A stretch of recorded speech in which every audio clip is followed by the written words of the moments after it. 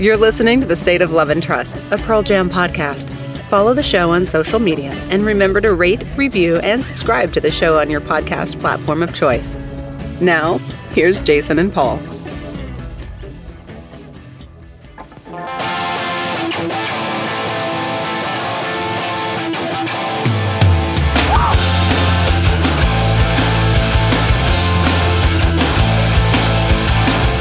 Welcome, everyone, to another episode of The State of Love and Trust. It's a Pearl Jam podcast, and I'm one of your two hosts, Jason Carapesi, and alongside me, as always, is...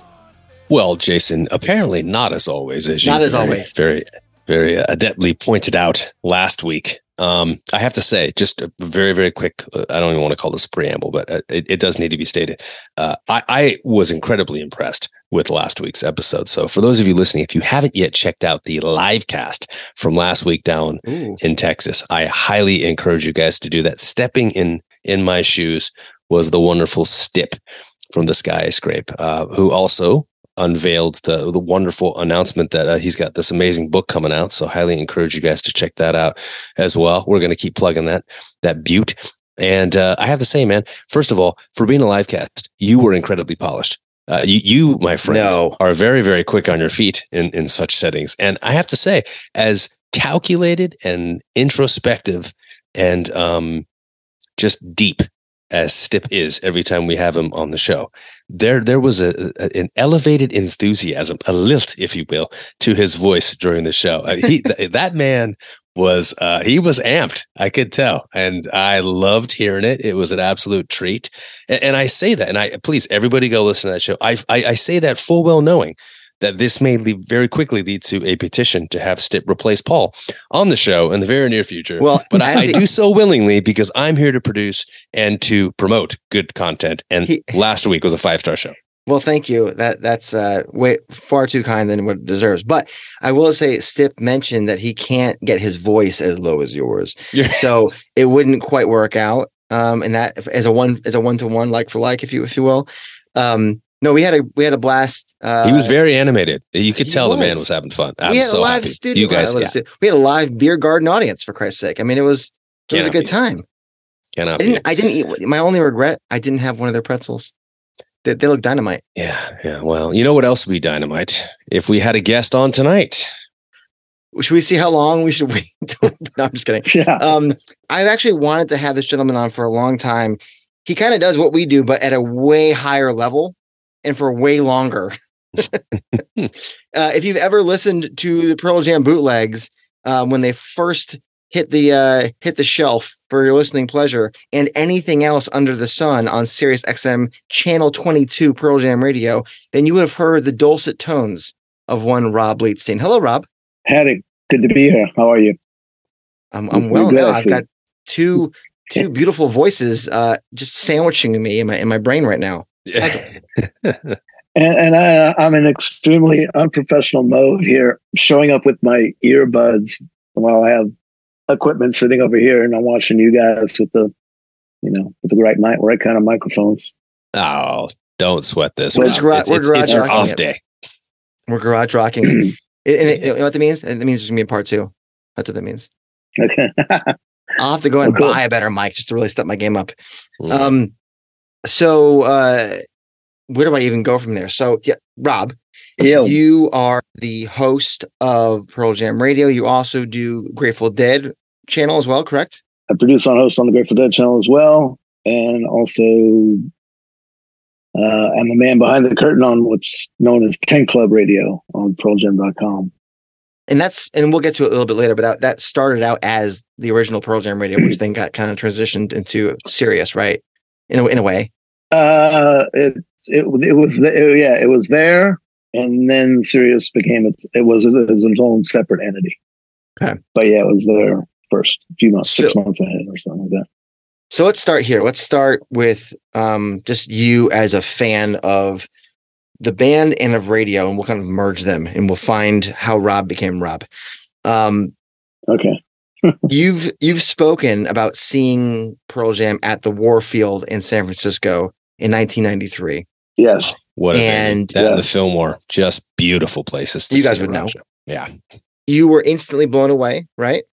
I was just kind of, sort of, I was getting into them musically, sort of starting to learn, and was in the industry and knew that Versus was coming out, and they were also writing. I knew that they were up the road making it here in San Rafael. A friend of mine was doing the catering for them up there, and she was raving to me about how great they were and what great guys they were and all that. So it was all just coming together. So that night I had 10 and was listening to 10, but wasn't, I don't know. It's not like I knew the song. It's not like I knew the words of the songs when I went to that show, so you were still just seeing them, and I was totally green. Yeah. I was getting into it. I mean, still listening to a million other things, but that was one of them. And so that night at the Warfield, we had front row lower seats, which was incredible. Thank you, my friend Dave Rep. Excuse me. I have gremlins in my throat. So anyway, just first of all, just overlooking that mosh pit, that floor, that energy, and then seeing what these guys were doing on the freaking stage while they were making this music was so fucking incredible. It wasn't like that at the Dead shows in those years. Let's just say that.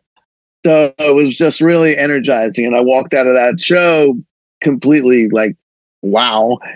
And then they're playing 2 nights or 3 nights later, Halloween at the Greek in Berkeley. So I immediately made the phone call, said, hey, I got to go to that. And then went to that. And that was like completely different set. Encores were fucking up and Bob O'Reilly. And I was just like, they are fucking so speaking to me. I'm going where this is going. And it was actually at that show, walking out of that show with the tour poster with the marionette on the piano. I was buying that and looking at it, the poster. And the final dates on that post, like these shows were the first ones, and the last ones are December 7th through 9th, Seattle. And right then and there, I was buying that poster, and I was like, oh man, I have these Dead shows in LA and San Diego those days. But right when I bought that poster, standing at the Greek at the merch thing, I was like, fuck that.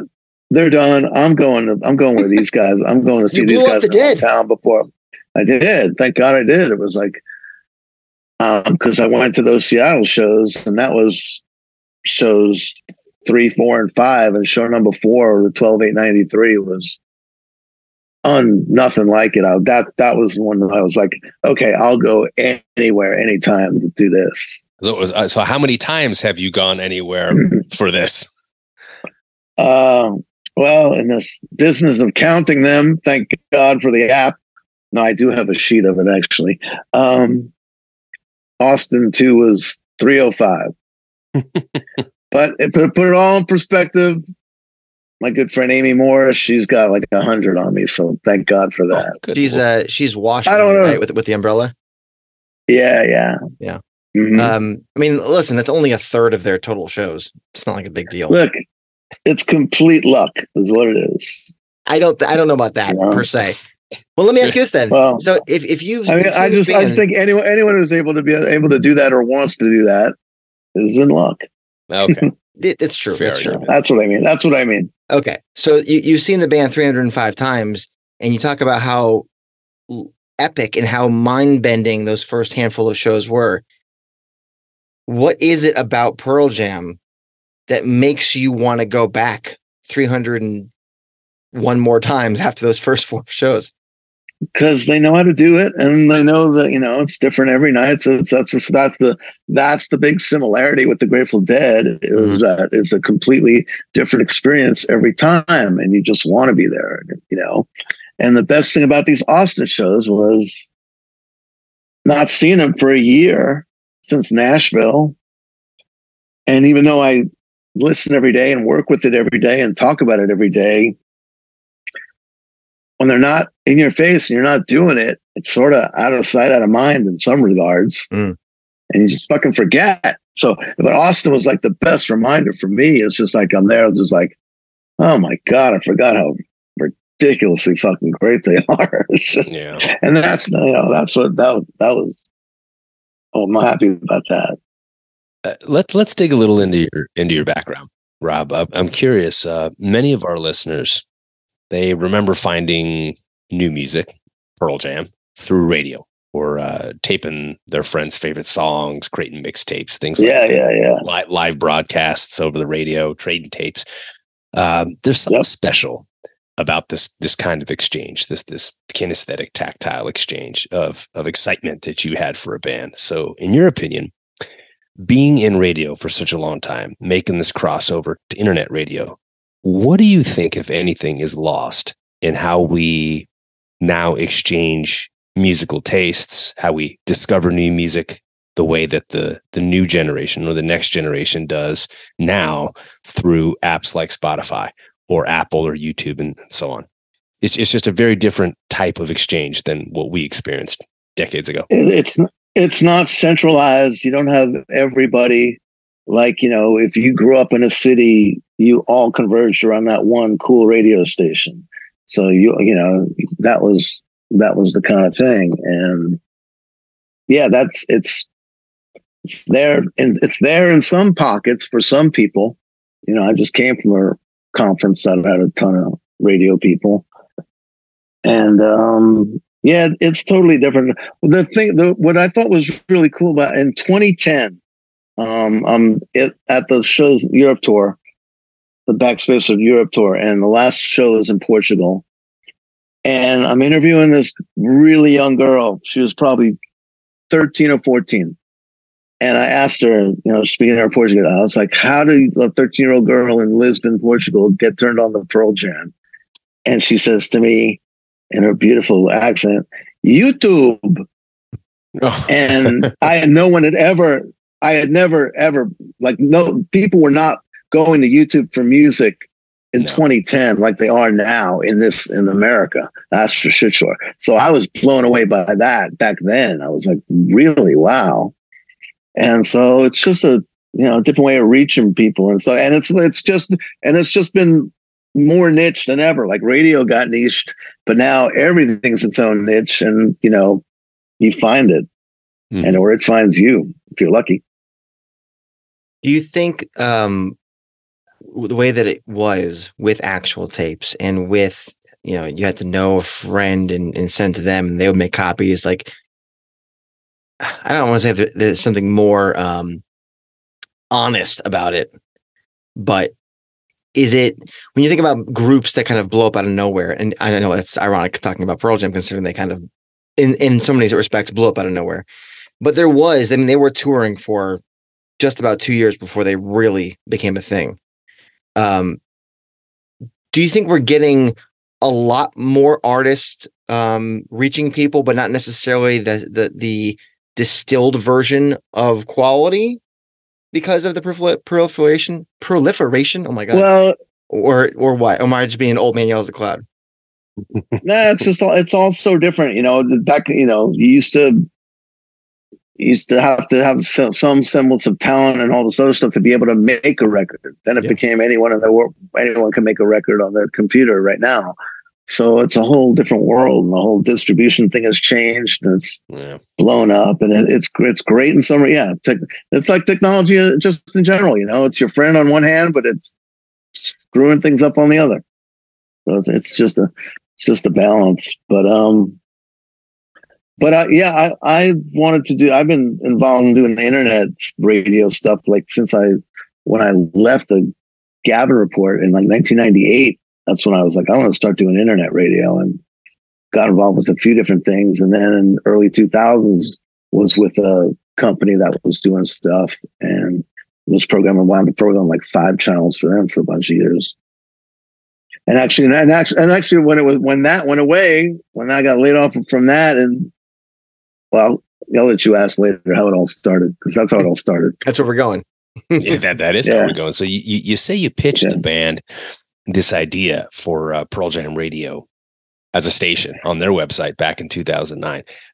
First, how did you meet the band? I brought it up to Kelly Curtis in 2006. Oh, after the Santa Barbara show, I ran into him, and I was working for that internet company at the time.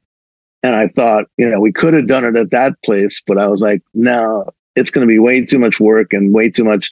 I can't let them have it. It needs to be somewhere else, not this company. And that company wound up going under anyway. So it all worked out. But it was in my head to be doing for a long time.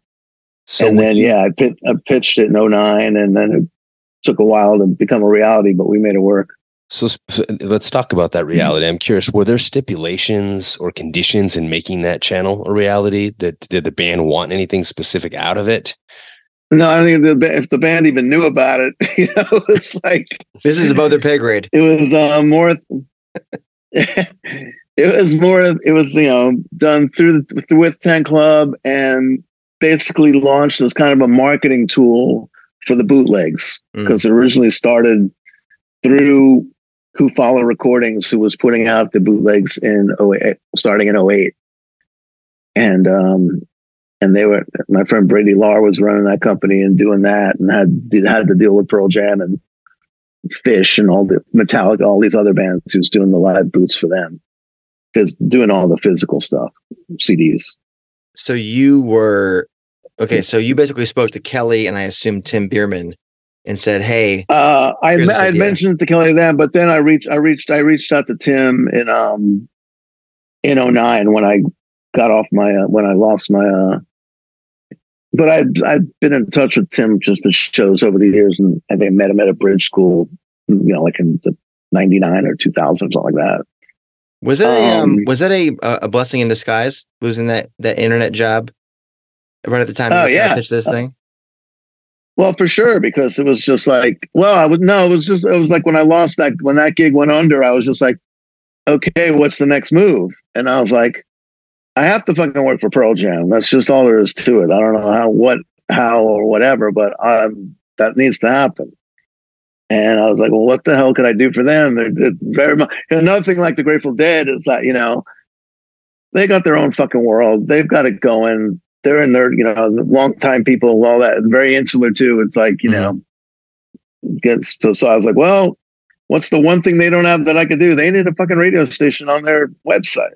So I pitched that. They liked the idea, but at the time it was like, this is not a priority. If the band was to get involved in this, they'd get distracted, whatever. So anyway, then we worked it out where when I mentioned this to Brady at Kufala, he loved the idea, and we made it work through them. So I didn't care how it actually worked, nuts and bolts wise, as long as I was able to do it and sort of survive. And then, so we launched that on the Backspacer Spring Tour, went to Jazz Fest, and then kicked it off the night of that Kansas City show. Okay. So go ahead. Jason. I was just going to say, so it was like 8 or 9 months in between the start of Pearl Jam Radio on the website and the Channel 22.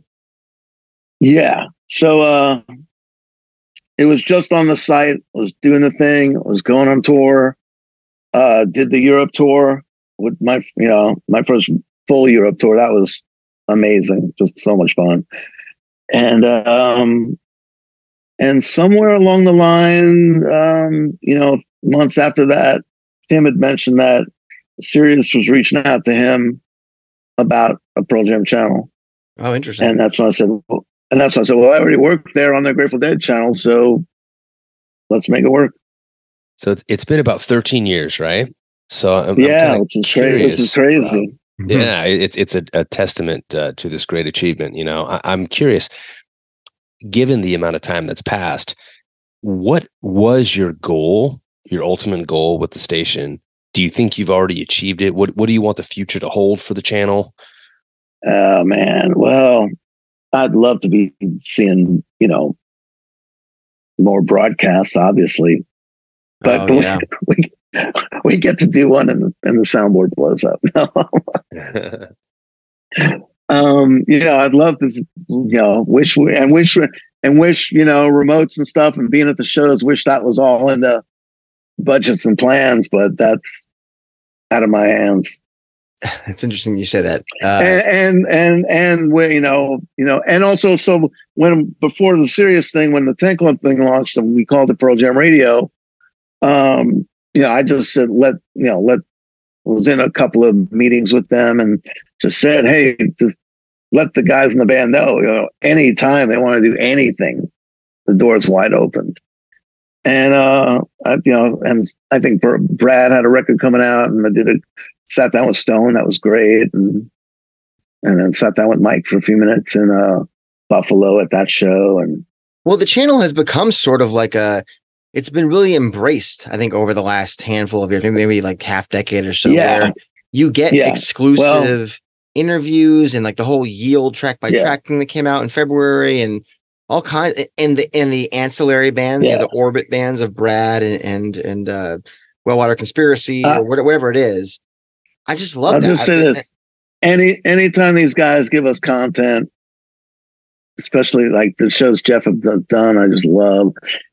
Anytime these guys give us content, especially the Stone and Jeff thing was one of the greatest fucking things ever. So good. I was just like, oh my God, can't they just sit down and have fun? Like press record and let it, So that stuff is, and we have, we're grateful for anything we get. So, You mentioned the live broadcast. It seems like that'd be a perfect marriage of old school and new school. Like the live radio, like think of Chicago 95, but like do it on the internet, on the Sirius channel. Like we get everybody wins.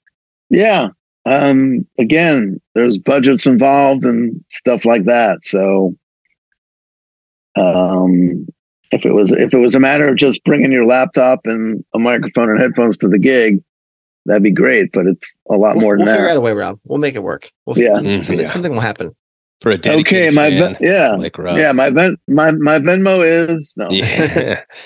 Speaking of dedicated fans, Rob, you have a very dedicated fan base. You are a dedicated fan. We're all dedicated Pearl Jam fans. But what do you think are some challenges that you face sharing and curating music for these kinds of listeners? For such a passionate fan base, has this experience changed your relationship with any of the band's songs over the years? Any of the members?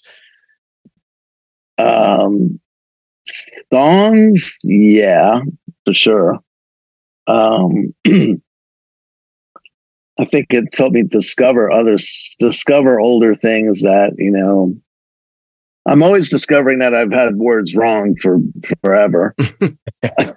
Legs spread out before me as opposed to laid spread out before me. Yeah, all kinds of things. Sometimes it works, sometimes it doesn't. But just getting reminded of how much I love certain things, like that version of Habit in Austin was just so incredible. That was so great. It was like one of those. It was like a beautiful train wreck in a sense, because he didn't know how to play it. It was down to but he rehearsed it. But that thing where before he even started the song, he's like, "Stone, teach me this in 2 seconds." And thank God he did. And then he had it, and they freaking nailed it. And it was just, it was just nasty. It was great. So the fans are obviously crazy. I mean, we're all crazy. We're all crazy on War. No, that's too deep. Back to Paul's question. Has the relationship changed, I think, with fans? So it's just like it's radio. You have no idea who's out there. So that's kind of the beauty of it, I guess, when we back in the beginning of the channel, when, Tim and I had this call-in show for the first like 3 years almost. And that was like every week. So that was totally fun and interesting and crazy. And also, like in the beginning, neither of us, I had never done a call-in show in my life. So it was a total, acid test basically. And like some of them were pretty bad, and some of them were great. And we had great guests. That's the beauty of live though, Rob. I know. So, I get to do that. Then we scaled it back to, do these Faithful Forum things when something's going on, when there's something to talk about. That makes sense. Yeah. You mentioned to me before the show through text that you and Brett Eliason go way back. And we were discussing the lack of the 1996 shows. Brett will go. We don't go way back. I'm saying way back. Here's my great Brett story, and I've told them this. Yeah, I want to hear this Brett story. Okay, so this goes back to 12/8/93 up in Seattle at my fourth show. So I have GA floor tickets that night. It's a very small minor league hockey arena where the Thunderbirds used to play. They called it the Mercer Arena. Oh yeah, and I'm very particular about this. They were calling it that on the bootleg. I'm like, it was not the Mercer Arena that night. I got my ticket right here. I got the hunk of cement outside. It's the Seattle Center Arena. Yeah. Yeah. And anyway, so that night I'm on the floor, but I'm too old to be doing mosh pits. And even back then, I was too old to be doing mosh pits. I started, I got in the Pearl Jam in my Pearl Jam in my 30s, not my teens. So anyway, I wind up standing right in front of the board, like right in front of the metal police barricade that would be in front of the soundboard. And as soon as that unbelievable fucking night was over, my mind is just blown, and I'm just like, this is it. I see Brett maybe 8 feet from my hand, pulling out a DAT out of this Panasonic DAT recorder of the show. And I leaned there, I said, hey, any chance I can get a clone of that? And he just laughed. And so we've known each other since that moment. I think that's way back. And yeah. And then the beauty of it is that fucking tape that he pulled out, even though it came from an ADAT source, finally got released. And again, what gets me off about Pearl Jam and at Pearl Jam shows, and what makes, they're always fucking good. I mean, they're always ridiculously good. But then there are those nights when it's just 8 levels beyond. And that's another thing, like the Grateful Dead. Like when they had it going on, when you saw them at their fucking craziest and peak, you knew it, and it was just different than any other night. So yeah, I mean, Pearl Jam is always at a certain level to begin with, which is higher than most any other shit you're going to see out there. And then there's those nights when, all hell breaks loose, and it all, so it's those.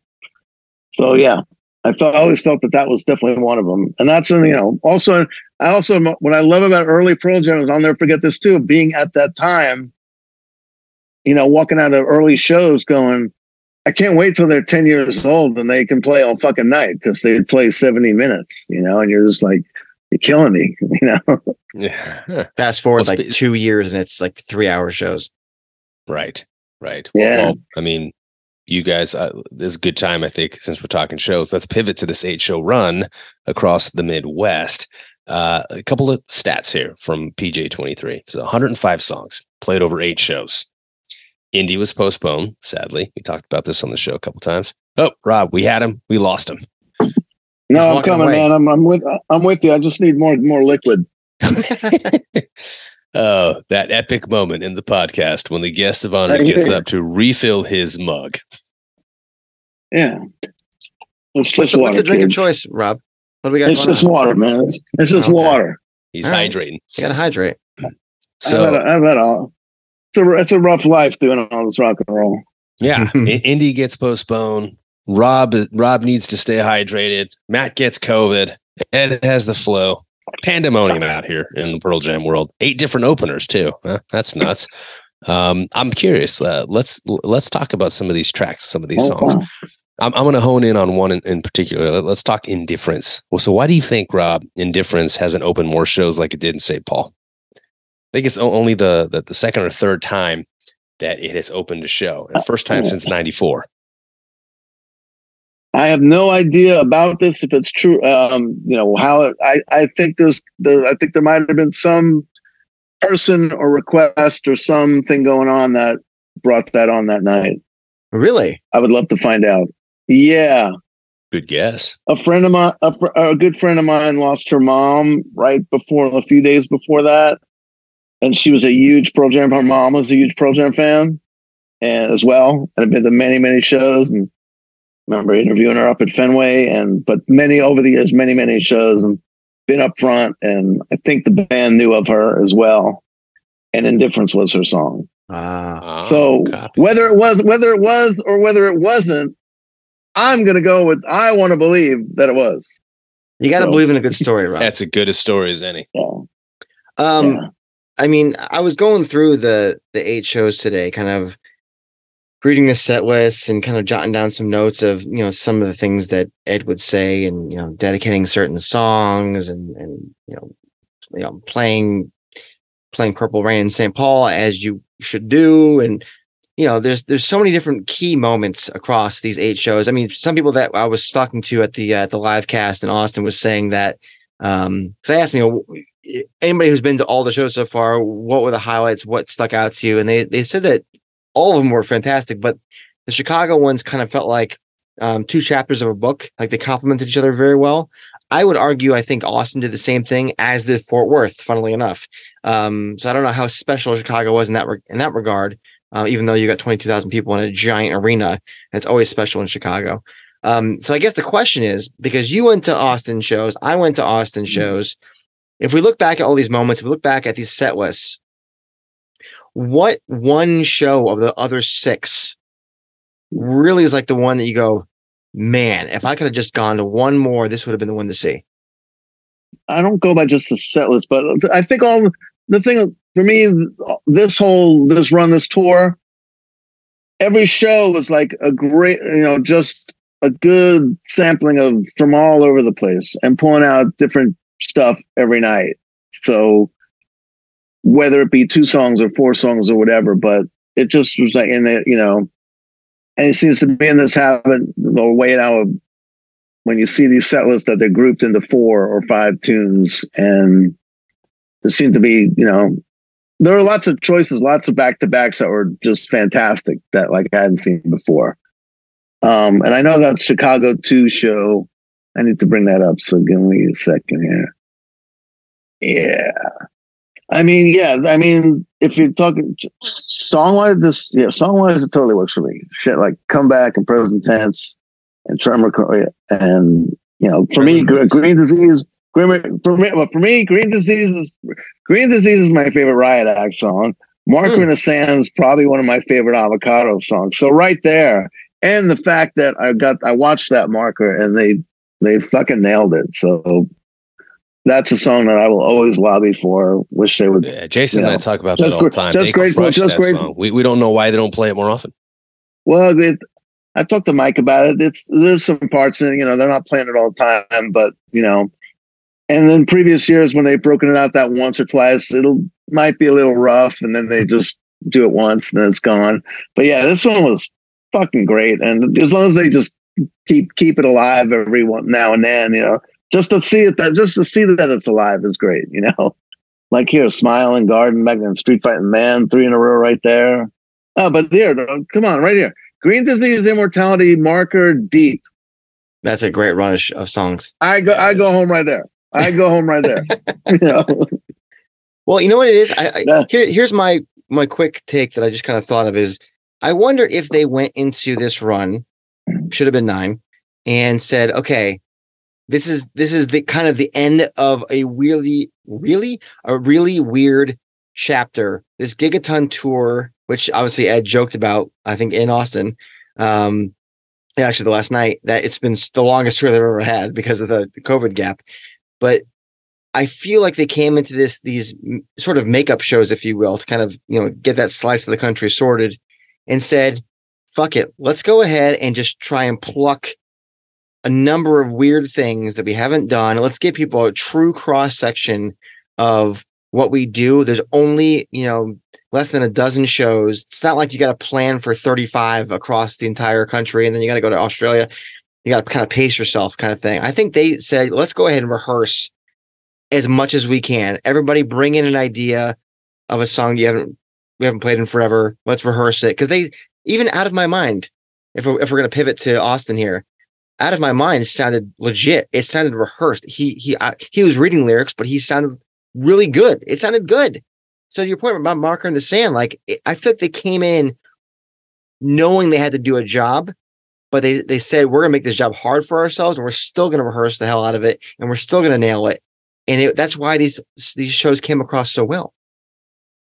Well, I thought going into it, whether they cosmically heard me or not, I was just like, okay, there's not really a record promoting right now. I go, this tour needs to be like 05 Canada, where it was just like, there was nothing to promote. It just was. And that's how I felt this sort of had the same sort of feel in terms of what they're playing. No pressure to promote the fucking record and blah, blah, blah. It felt, and like, again, you can tell me how you've seen this band more than anybody I know, bar Wash Amy. When you come into a concert, when you come into a tour, and that's what you get, did it feel different in the building to you when we got to Austin? I don't feel anything until the lights go out and they're on the stage. I mean, that's what I mean. I feel once I'm in there and I'm seeing people and everything, it's a blast, and that that element of it is a ton of fun. But in terms of the music and being psyched for the shows and stuff, it's like it needs to just happen. And so I wasn't really thinking about it. The energy there was great, and and then what? So I walk in, you walk in, they're opening with Nothing Man right from the first night. So I'm like, that was a great start for me. What's interesting, guys, about that show apparently is that everyone's wives were in attendance for this one except Ed's, and that happened to be their anniversary, which is. Has that ever happened before? I would have to say probably not. I'm inclined to say no on that one. But I can't verify for sure. I do want to kind of dip into all these shows, or at least a few of them here, and just kind of like share some things with you guys and get a feel for what you guys think it makes of this tour. Because I think with every tour, you look back on it and there's certain kernels that stand out, little hallmarks of the tour. So we'll start with the Austin show. You get Nothing Man as an opener, which is just a great, great opener, I think. The Out of My Mind cameo was fantastic. Ed teasing that song, saying that he's been in nearly all the Pearl Jam shows, and that the lyrics to the song were never actually really written before, I think is fascinating, because Jason mentioned how he's reading lyrics as he's which I think and the fact that he still relates to them, I think, is even more fascinating. To relate to something that you never truly wrote, I think is pretty astounding. And then, obviously, it would not be a Pearl Jam tour without some political stances. Ed delicately kind of approaching Texas's abortion laws, talking about that whipping, that part, that was part of the highlight of that night. Yeah, that speech into whipping was. Rob, I don't know how you felt about that, but like in the moment, it felt like Ed was being very, very careful with his words, and. I mean, it is Austin. It's not like it was Fort Worth, where it would have been a little harder to make that or have that conversation, I guess. Yeah. But I started. I was saying he was just very what's the word I'm looking for? I guess careful. In his I thought it was well delivered. It wasn't rambling. It was said what needed to be said. And also, so looking at that list right now, I'm remembering I thought that I Got Shit that night was epic, and I was jumping out of my freaking pants that night. I also am very very lucky, because given the fly, I was jumping out of my pants too, and so was my phone. And it wasn't until like I Got Shit that I realized that I did not have my phone in my fucking pocket, and that moment of hesitation, freak out happened. And luckily, I found my freaking phone on the floor like 5 feet away from me. Very, very lucky. Let's skip actually to the next show, which was Austin, obviously. Austin 2, which is so fucking badass. I mean, you get Wash as an opener, right? You get just an absolutely. You got the Throw Your Arms Around Me preset. Yeah. First time in the tour they did preset, right? Yeah. And I gotta say, I loved Inhaler, man. I mean, really. I Bono's did. Kid, right? Yeah. And I'm just like, hey, man, if you got it, you sound like that, you fucking use it. I was interested to see them, but I will tell you, I was stuck in a merch line that entire. Yeah. Well, check them out. They're a great band to have open up. I'm just like, any band that rocks and Well, let me ask you good, this: I'm good. Inhaler, new record, Pearl Jam announced Austin Night 2 that they've completed recording on their new record. And that if you like the musicians, I'm quoting it here, if you like the musicians in this band, you'll like the songs because they all played at the highest level. And it feels like they brought their A game to that show. Like it was almost like, well, it's done. We just told everybody it's done. I just let everybody know that we crushed it and let's just keep the vibe going. Cause I mean, Black was killer. They crushed that. Retrograde crushed that. Yeah. This, I think, it could be one of those 8-man shows if they were still, attaching logos to this. I mean, because the set list is fantastic, but the performances, I think, are definitely 5-star. Half Full, I thought the intro to that was interesting as a song. I love that. Well, yeah. Again, just anytime you pull out anything from Riot Act, I'm going to be happy. Are you a big Riot Act fan? Yeah, go ahead with that one. What's that? I'm curious. Are you a big Riot Act fan? Yeah. That's it. I just remember it as I am. I remember it was just a great time. It was a great tour. I look back on that tour very fondly. The tour, and those songs too. I mean, I love All or None so much. I love the Jam and Half Full. I love Bo Captain. I love I Am Mine. I wish I Am Mine. I've even told Mike this. I go, I wish I Am Mine when it ends with his solo would go on for 3 minutes. Yeah, so I'm like, you need to just fucking keep going. Rob, we have talked about that time and again on this show. Like, just keep going. Just keep going, Mike. Keep going. I know. It's a great song.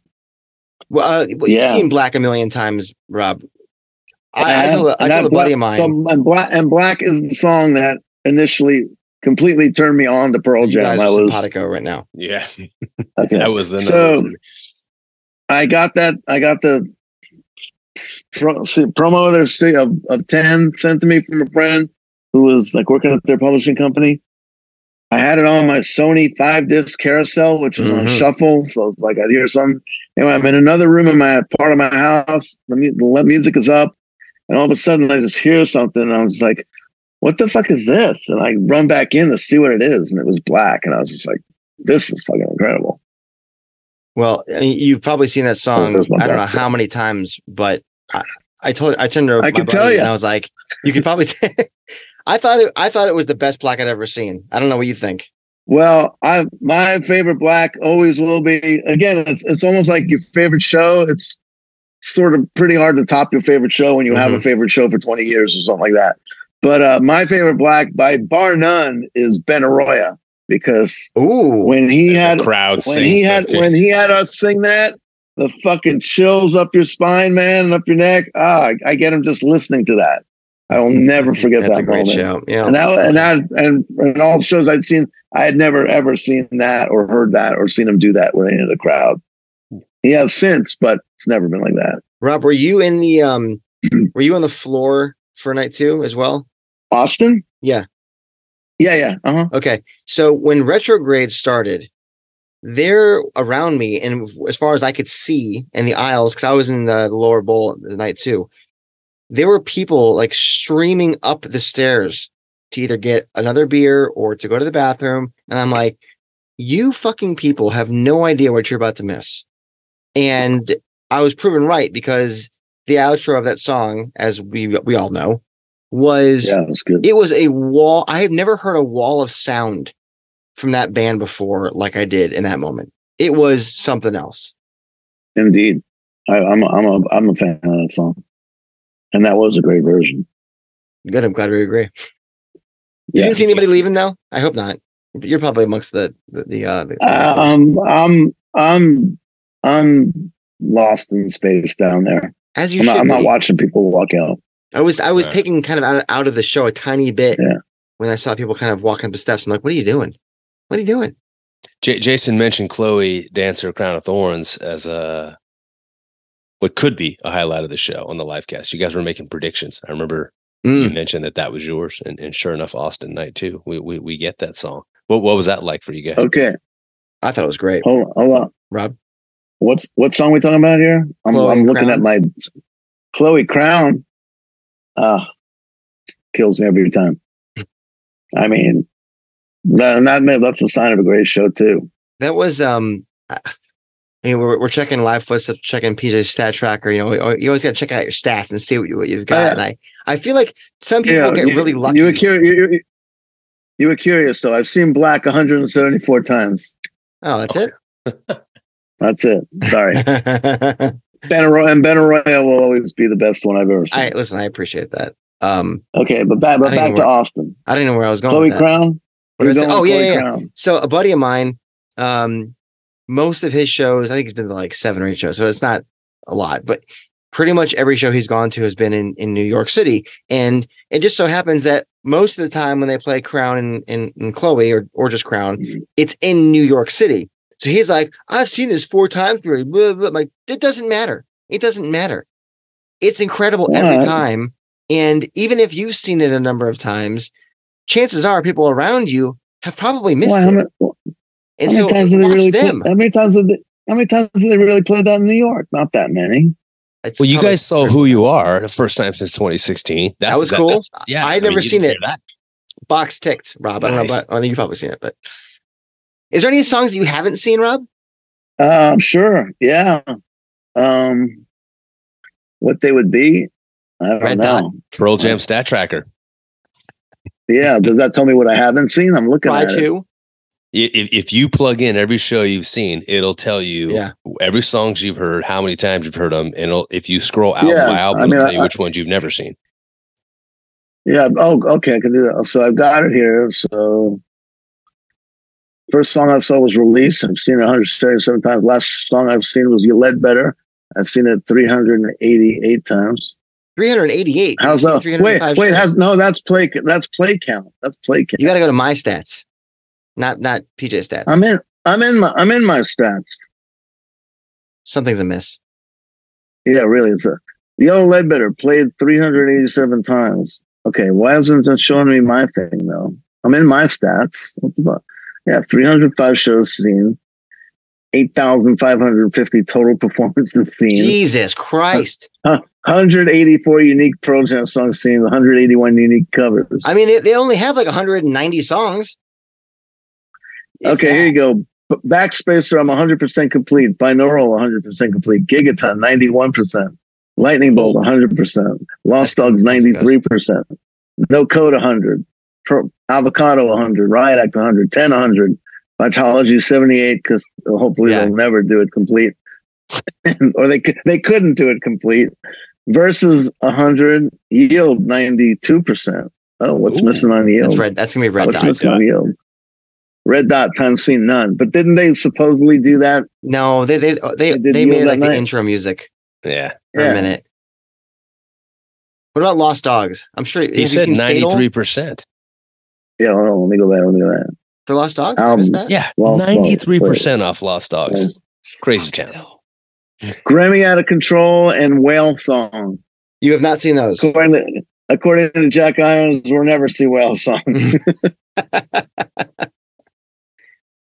Geez, I mean, I was excited that I ticked off Habit and Who You Are. Okay, here's a great one, and I think the band Hitchhiker. I saw it in Manchester. What had a slight little hiccup. Wasn't as bad as someone makes it out to be, and it's like if they just if they just went through it 3 more times, they'd fucking be killing it. And that song should be fucking played. I'll leave it at that. Who is the naysayer? Who is the poo-pooer? Can you name? I have no idea. I'm just saying. Some fans here and think, they fucked it up. Blah blah blah. I don't know. I've never discussed it with any band member. Okay. I don't know about you, Rob, and maybe it's different because you've been on the journey a little bit longer than I have and Paul has. But when I left Austin last Wednesday morning, I felt like whatever was happening in my world that was weighing me down had been released, and I was like renewed. I was ready to like face the world again. Is that just like the Pearl Jam experience? Pretty much. I mean, I wish I could have said that about my sciatica, but the nerve of that nerve. The fucking nerve of that nerve to fucking me up there in the shows. Yeah, totally. I mean, I get it. I felt it, It's just like, and that's again, it's just like, it's the best feeling to, like, forget how freaking great they are and be reminded. So we've got a couple more debuts this week. We got Chicago debuts this week on Pearl Jam Radio, Channel 22. Is it 6 p.m. Pacific that they start? 6 p.m. Eastern on Tuesdays and Fridays. And then actually, and Pacific too, because we play it at 6 and then at 9 Eastern. So it is 6. So it is 6 Eastern and Pacific. I was wrong and right at the same time. Yeah. We like when it works that way. Yeah. But yeah, they sound great as always. I haven't, I need to crank up that Chicago one, actually. Funny too. I mean, how people bitch, or people who are seriously into bootlegs, how they bitch from tour to tour or critique ones, and how some people love the sound of 06 and one of the ones hate the sound of 06, and all the different, same thing with all of them, with a lot of them. What are you going to do? I mean, yeah. You can't win them all. No, I know, but they all do have their own unique sound too. I mean, I had a few, there were some, I don't know if it was 15 or when it was recently, but I was like, I don't know, something here don't sound right to me in terms of maybe how much I'm hearing a certain kind of a drum or whatever, or something in particular. I was like, yeah, something about this. So yeah, everyone's got their favorites kind of things, and I love the sound of 03 and 06, and I think 00, Brett's first tour, what they were under and how they and even pulled that shit off was just a miracle. And it would be amazing to, like, get those remastered someday, just so they're louder, not overmastered, but just a little more kick to them. And those are amazing shows. Well, Rob, you've seen the vaults. Some things are possible. Even if maybe some of the 96 shows aren't. Yeah, I mean, or just give us a compilation or something. But I just wish we could have more live 96 and great quality at our disposal, because that limits to, again, it limits to what we can do on the radio. Yeah. Actually, I was thinking from a fan's point of view, but from a PJ Radio point of view, it's always good to up the ante. Hey, the more the merrier, especially, especially in terms of the older, the vintage stuff. Yeah, of course. Which that falls into now. Well, Rob, I really appreciate you coming on today. I know you've got this Chicago One debut coming up later today as this is being released. And I'm sure we're going to see you out there on the road, because there's going to be a new album, a new tour next year. Looking forward to it. They say it's heavy. I don't know if that meant they were eating In-N-Out burgers or what, but I don't know. Prediction: I'm looking forward 12-string bass comes back. Well, but I'll tell you, man, the way Earthling sounds, if it is as crisp as Earthling, just contrast that to the original mix of Avocado, right? I mean, you want to talk about two very different listening experiences. So I'm very curious to see what this mix is going to sound like. The Sound of Records is a whole other show, I guess. Yeah, we can go on for a long time. Rob, that'll be part 2 when you bring in the good mic. There you go. It's only sitting like 4 feet away from me. We're a casual bunch here, Rob. It's all good. Now hold on, Jason. We Yes. do ask almost every guest. Oh, yes, the same handful of questions, right? Yes. Oh. Go for it. So one question I do want to ask you, and this is something we often ask our guests, what is one piece of Pearl Jam memorabilia that you would regard it as priceless, or something that must be shared? That I have? Yeah. Oh. Maybe it's the giant cinder block of the Seattle Center Arena that's on my patio.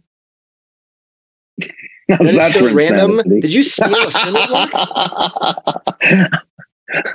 When they tore the fucking place down, a buddy of mine there shipped me a fucking cinder block.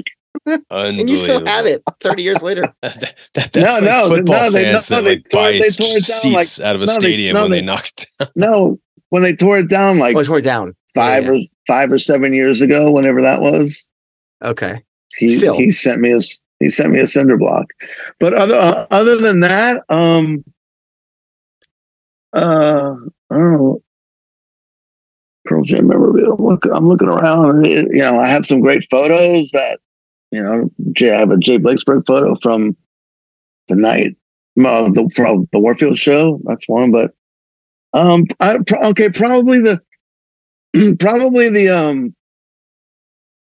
waffle flannel long sleeve Versus Tour green shirt that I got at those Seattle shows. Nice. That's probably one of my favorite. And the same thing, those long sleeve thermal avocado ones too, in black and brown. So yeah, I'm going for the sweat. I'm going for the apparel. Nice. I like it. Jason, and the I was gonna say, I'm trying to think. I have my long sought after white whale. Finally, I got my no code mobile hanging in my kitchen. A no code mobile. I don't think I've ever seen that before. Yeah. Okay. It was like a radio promotional thing, and I was after that for years, and finally found one. Wow, interesting. Yeah, okay. Yeah. Real quick, favorite album? No code. No code. No code. No question.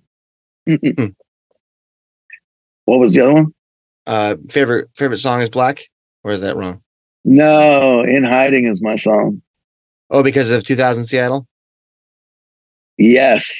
Somehow, well, that night, that's my number one show. We didn't even get into that, but that's a whole other show. Again, that's the good night show, Rob. Stay with me here. That is.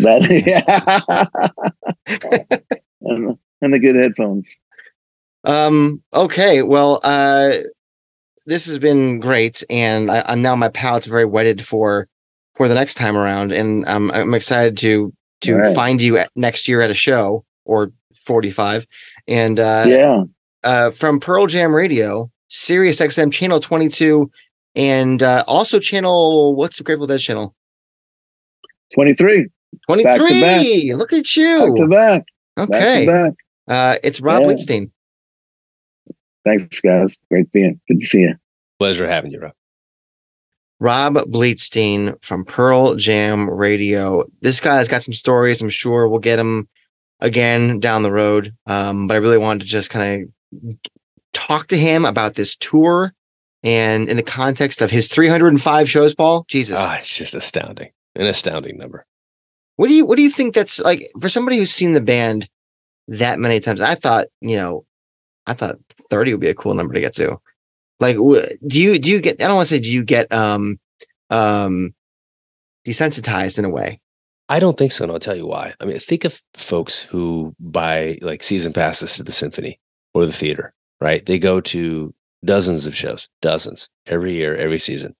And it's just about the experience. It's like that place is a sanctuary, and you want to go and you want to just take in the experience.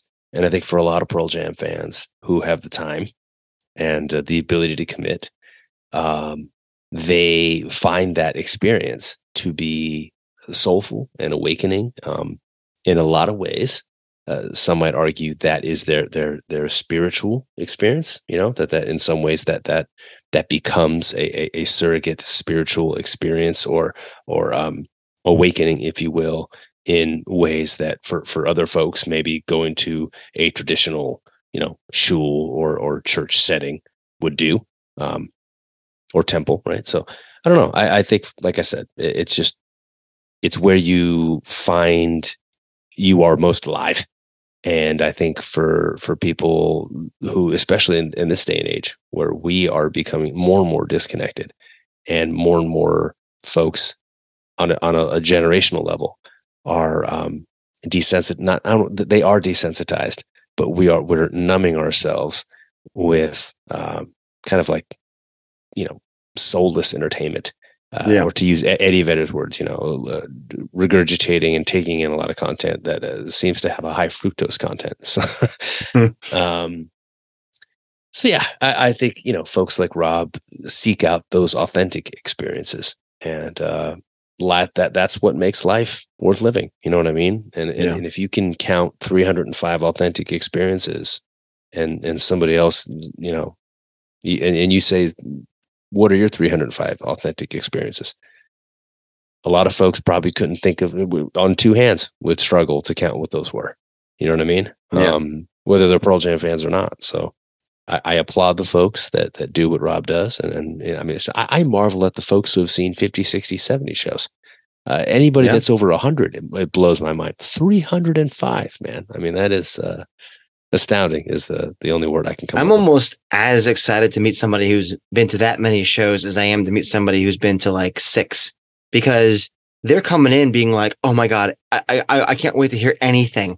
I want to be a part of this. I want to be in there. I've gotten like a small taste. Do you know what I mean? Like there's not like a, well, I think that's where you get, right? I mean, we asked Rob about, what songs have you not heard? I mean, for the most part, the guy's heard damn near everything. I mean, there's a handful of, deep cuts and what some casual fans would regard as filler. Interludes. Whereas for, I would want to hear it all personally. I mean, there's not anything in the catalog that, if I was at that number, that I would be like, I want to check every box off at that point, just to do it. But I think you get to a point when you've seen as many shows as Rob has, where you could have Rob with 305 and, Randy with 6, and you're essentially in the same boat, right? It's like we come out of the womb and we're in diapers, and then like 80 years later we're back in diapers. It's literally it's time is a circle, man. And they would both be sitting there basically with the same desire, which is I'm ready to hear anything and everything, and I'm just going to take it to me. And love it. Give me more. Give it to me. Speaking of giving you more, we're going to bring Lyric of the Week back around again. I know we've been kind of dancing around that segment the last few weeks, but it's back, baby. It's time for Lyric of the Week.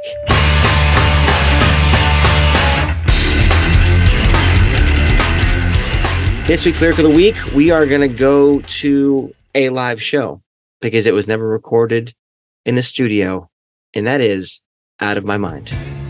Where do I go? Where do I stay? I got no place to lay my head. What do I do? Soothe my head. Guess I'll turn the music instead. Where do I see? Where do I shine? No one wants to take my mind. Where do I go? How do I feel? Guess I waste away here. Out of my mind. Out of my mind. Out of my mind. Out of my mind. Okie dokie, Paul. Out of My Mind. As we mentioned earlier in the show, lyrics never actually quote unquote written. Well, what do you make of this section later in the song, actually? Well, my understanding is that during the encore of Atlanta 94, they wrap up Elderly Woman, and the band essentially just launches into a made-up song on the spot. And, I don't know how rehearsed Of the Earth was. Falling Down seems very much impromptu. There's a lot of songs that and there are a ton of improv. Sure. Yeah. And some of which, by the way, very much resemble what feels like a full composition. Not all of them, but if you listen to all of them, like you could make an album out of some of those, and they'd feel like loose jam compositions all the way through. Yeah. Which is maybe a project for a later date. But the result of this workshop, this experimentation, produced Out of My Mind, and it has become quite a fan favorite. It's a bootleg hallmark, I would say. And we did find it on the Not For You B-side, right? Yes, so this came out a year after that Atlanta 94 show. And they didn't play this sucker for years, man. I mean, it was like 10, 15 years or something like that. And they finally brought it out at the Spectrum in Philly, when they basically said, we're going to try and play every song we've ever done back in 2009. So when you do hear this song, I think it's a treat. And Pearl Jam's commitment to it as a song, as opposed to, 2 or 3 songs, is very, very impressive. And I think some throwaway ditty or some impromptu workshop that isn't really worth revisiting. I think it is a testament to how successful it was as an improv. I'm a big fan of it. I'm very jealous is the wrong word. I'm thrilled that you were able to hear it. Because I'm not. Look, I like it. It's not like I'm over the moon. I don't love it. You know what I mean? It's not one of those songs that it's like, oh, I really want to hear Out of My Mind today. Like when I hear it, it's fun. But if you're at a live show and you're treated to an experience like this, you got to go with it and just be like, this is amazing. I'm just going to have fun with it. What did we hear at? It was a similar experience. We heard it at. Heard what? At Doheny Beach. Oh, was it Sweet Lou? Yeah, Sweet Lou, exactly. So like that is one that is by far like that's nowhere don't need near to hear a it. bucket list. Like, I don't need fun. to hear this. But when it shows up, like I didn't look at you and be like, "Are you kidding me? Like we're really wasting a song on Sweet Lou?" No, it was quite the contrary. I looked at you and said, "Are you kidding me? Like this is sure, bring it on. Why not? I mean, because that's a box I never thought I'd check off. You just have fun with it." So, but what's fascinating about this song is that when you really think about the song lyrically, because again, Eddie was reading lyrics, but he said he could relate to them, but he also said that they weren't necessarily lyrics that he had written with intention or purpose. But when I look at this particular set of lyrics, where do I go? Where do I stay? I got no place to lay on the hay. Where do I go to soothe my head? Guess I'll turn on music instead. It harkens back to a lot of songs in the Pearl Jam catalog that are essentially, in service as an homage to music and the sanctuary that music brings. Songs like Spin the Black Circle or Let the Records Play. And there are many, many others. Where do I see? Where do I shine? No one wants to take my mind. Where do I go? How do I feel? Guess I'll waste away in here out of my mind. Again, this song as in a lot of ways, it's a microcosm of so much of what Pearl Jam's early music was all about. The feeling of being misunderstood, the feelings of alienation, the feelings of, id and ego at war with each other. And I think that as an exercise, this song was very indicative of the essence and the spirit of so much of what Pearl Jam was about, especially during that no code era, or I should say like post, for the in-between period between verses when they were like a supernova and no code, which is where they were kind of like doing some internal soul searching. So I've always liked the song in that respect. I find it to be kind of like a time capsule moment for the band.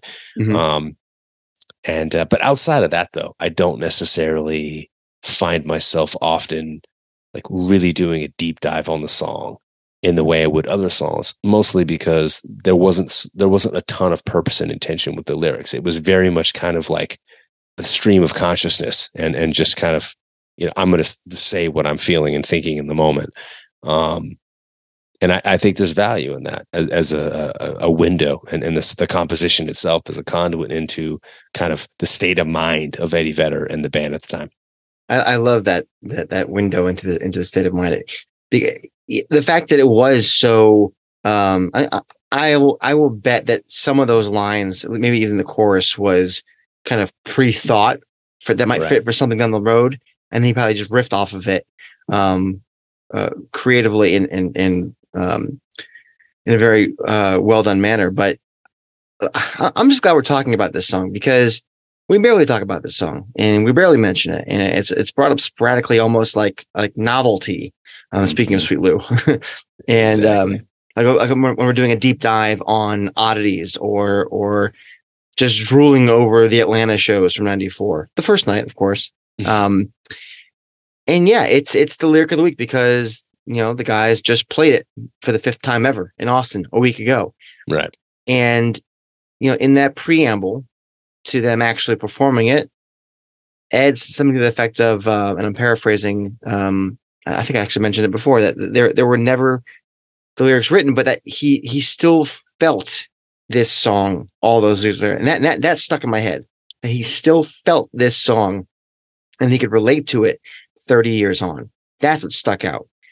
And I gotta say, this set of lyrics with the backdrop of the entire song, the most on the nose description of a Pearl Jam fan there is, in my opinion. And sure, Ed is talking about music being a solace, as you said. But when they play this song, to us, it's their music that is our solace. And it really, truly is. We all go through ups and downs in life. We all go through times where we're really challenged. We're worn. Our cups of patience or responsibility are overflowing. Maybe it's our jobs. Could be our families, our friends, or lack thereof. It could be anything. A breakup, a divorce, tragedy. Lord knows there's been enough of that to go around.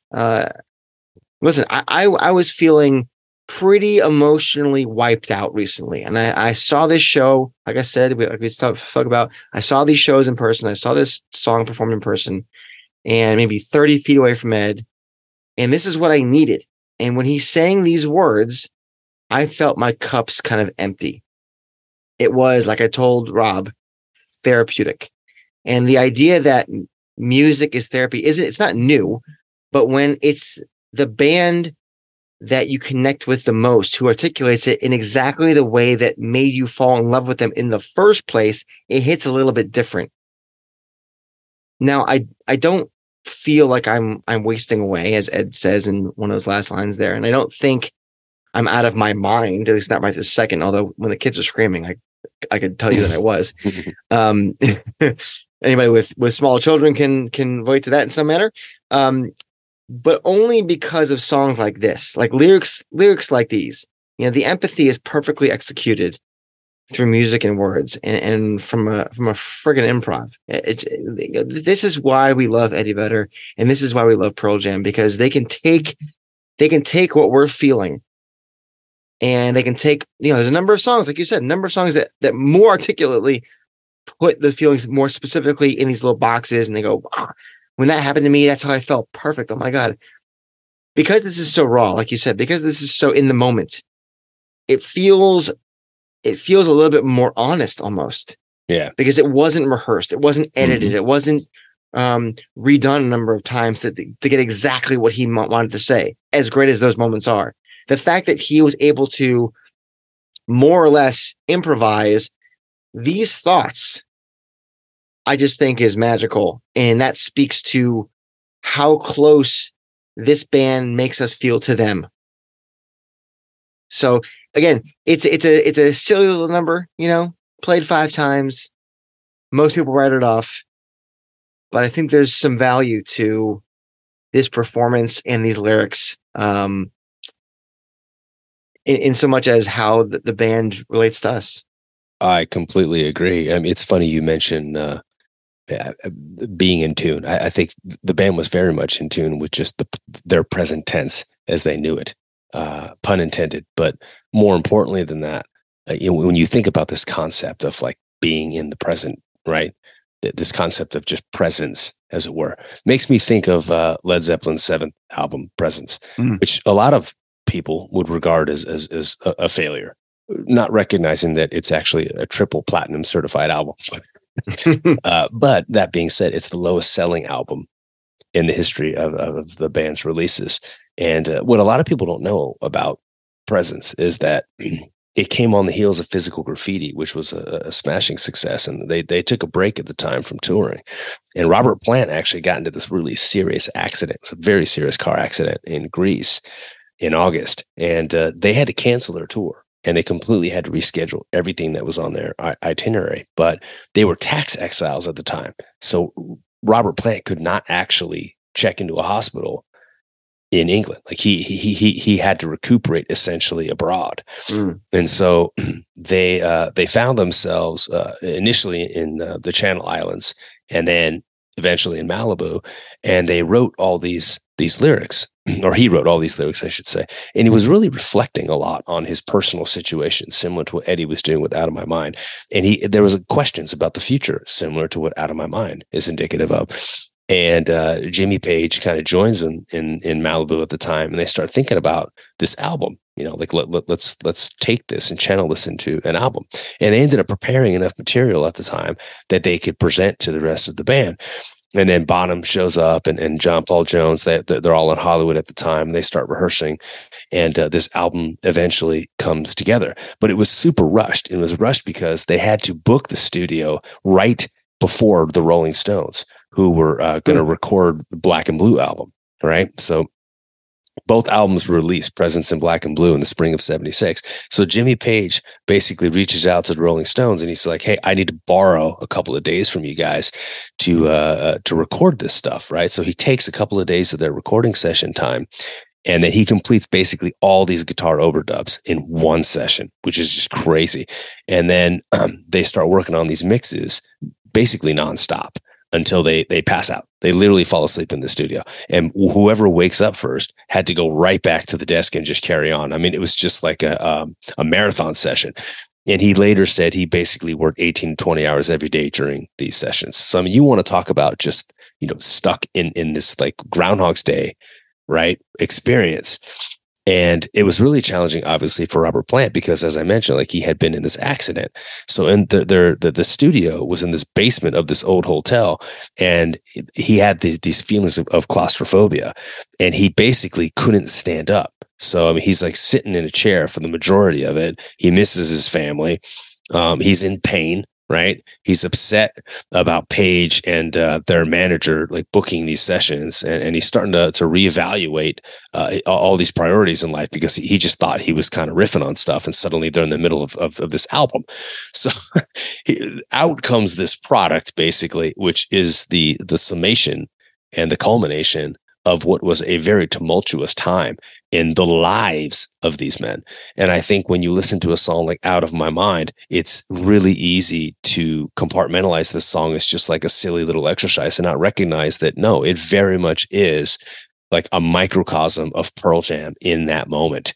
And I think when you can recognize it within the context of that greater framework, you develop a much stronger appreciation for it, very much akin, at least for me, to the appreciation I have for an album like Presence, which I think when viewed through the lens of that context, you really start to appreciate the artistry and just the absolutely stellar craftsmanship of musicians to be able to produce anything under those circumstances.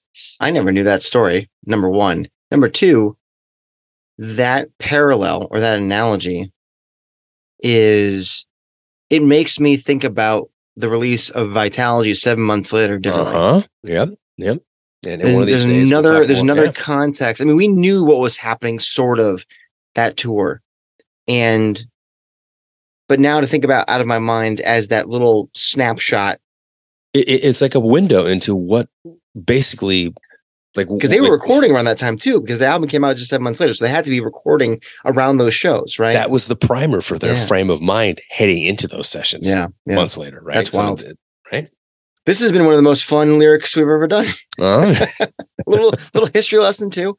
I bet you guys didn't think you were going to get a whole history lesson about Led Zeppelin during an Out of My Mind lyric conversation. I had to make up for my absence last week. You brought it. And I had to bring something because that petition was oh my God, on the verge of circulation. Okay. All right. And again, Stip, I love you, brother. And you were, he was so excited. You hear it in his voice. I mean, it was like, I'd never heard Stip like that before. So I really appreciated it. It made my day.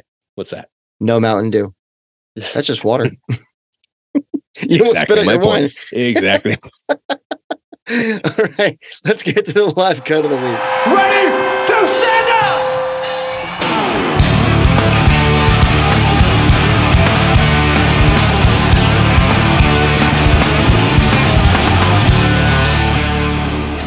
All right. Live cut of the week. Well, like I said before, 5 performances, April 2nd in 94 in Atlanta, 4 days later in Springfield, Mass. Jumped to 2009, like you mentioned, Paul, at the Wachovia Center in Philadelphia. I guess it was actually the Wachovia Spectrum, very different building. Last show 4 in Philadelphia, closing that building out, and then another 9 years at Fenway, and then just last week in Austin, Texas. So, and you were at Fenway, weren't you? Not that Fenway. That was the 20. I was at 2016 Fenway. That was 2018 Fenway. Right. That's right. So with those 5 being said, is there any way it's not the first one?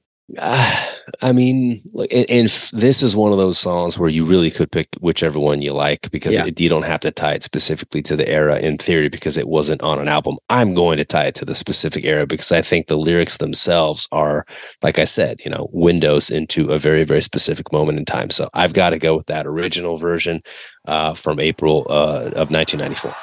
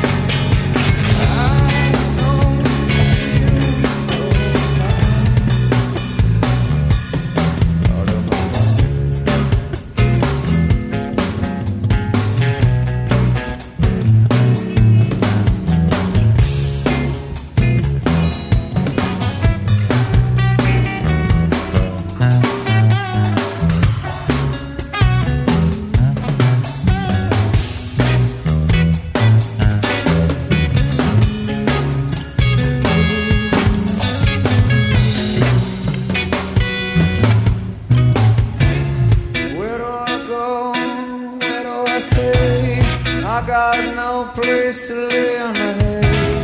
What do I do? Soothe my head. Guess I'll turn the music instead. Where do I see?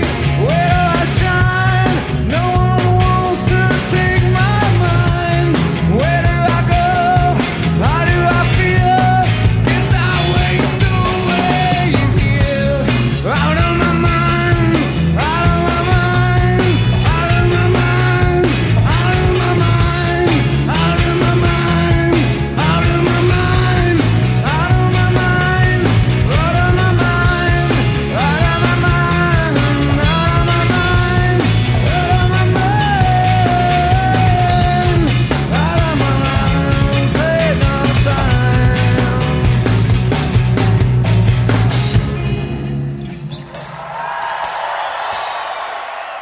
Yep, there it is. That's the version we've heard a number of times before. it's hard not to pick it. It's what the other 4 performances are judged against, considering there is no studio cut. And funnily enough, the Boston 2018, Philadelphia 2009 versions are slightly unique in their own ways, so they're worth listening to and checking out. I think the Springfield 94 version, being only 4 days from the original, is pretty similar. And then Austin last week was very tight for a quote unquote improv. So I'm curious to hear that again after Brett Eliason has put his magic on it. So yeah, I agree with you. It's got to be April 2nd, 94. Guys, that's the show. A welcome return for Paul.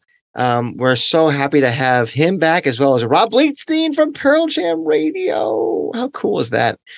I just want to thank everybody who listened to last week to the live cast and who continues to listen, who's told their friends. If I met you in Austin, hi again. Thank you for saying hi to me and being a fan of this little dog and pony show we do each week. And what an idea that you guys had with this. I think next tour we should consider trying to put another live cast together. This time I might actually show up for it. And I will tell you, the fine people at the Wishlist Foundation, especially Laura DiMartini, Jenny Shank, and Brian Hood, are, among others, are fabulous people. I am so stoked they let us crash their party. And I hope to be involved. I hope that we are involved again for these pre-parties, because it was a lot of fun. I would do this live thing again a number of times. Right? How many times do we keep going back to that? That's what this is all about. All about. If you would be so kind, you could go ahead and rate, review, and subscribe on your platform of choice for whatever podcast you'd like to listen to. But I hope it's the State of Love and Trust podcast. Preferably. I mean, there's many podcasts, but I think your time is very, very important and limited. And if you'd like to go a little bit step further, there is Patreon. Link is in our bio of this episode, of social channels, yada, yada, yada, shirts, stickers, pins, all that crap. So we thank you for just being here and hanging out, and we will see you again next week. Another interview, another fabulous Pearl Jam fan who has a fabulous social network of Pearl Jam fans and some really cool stuff on his website. We're going to talk to him. And until then, you have been listening to The State of Love and Trust.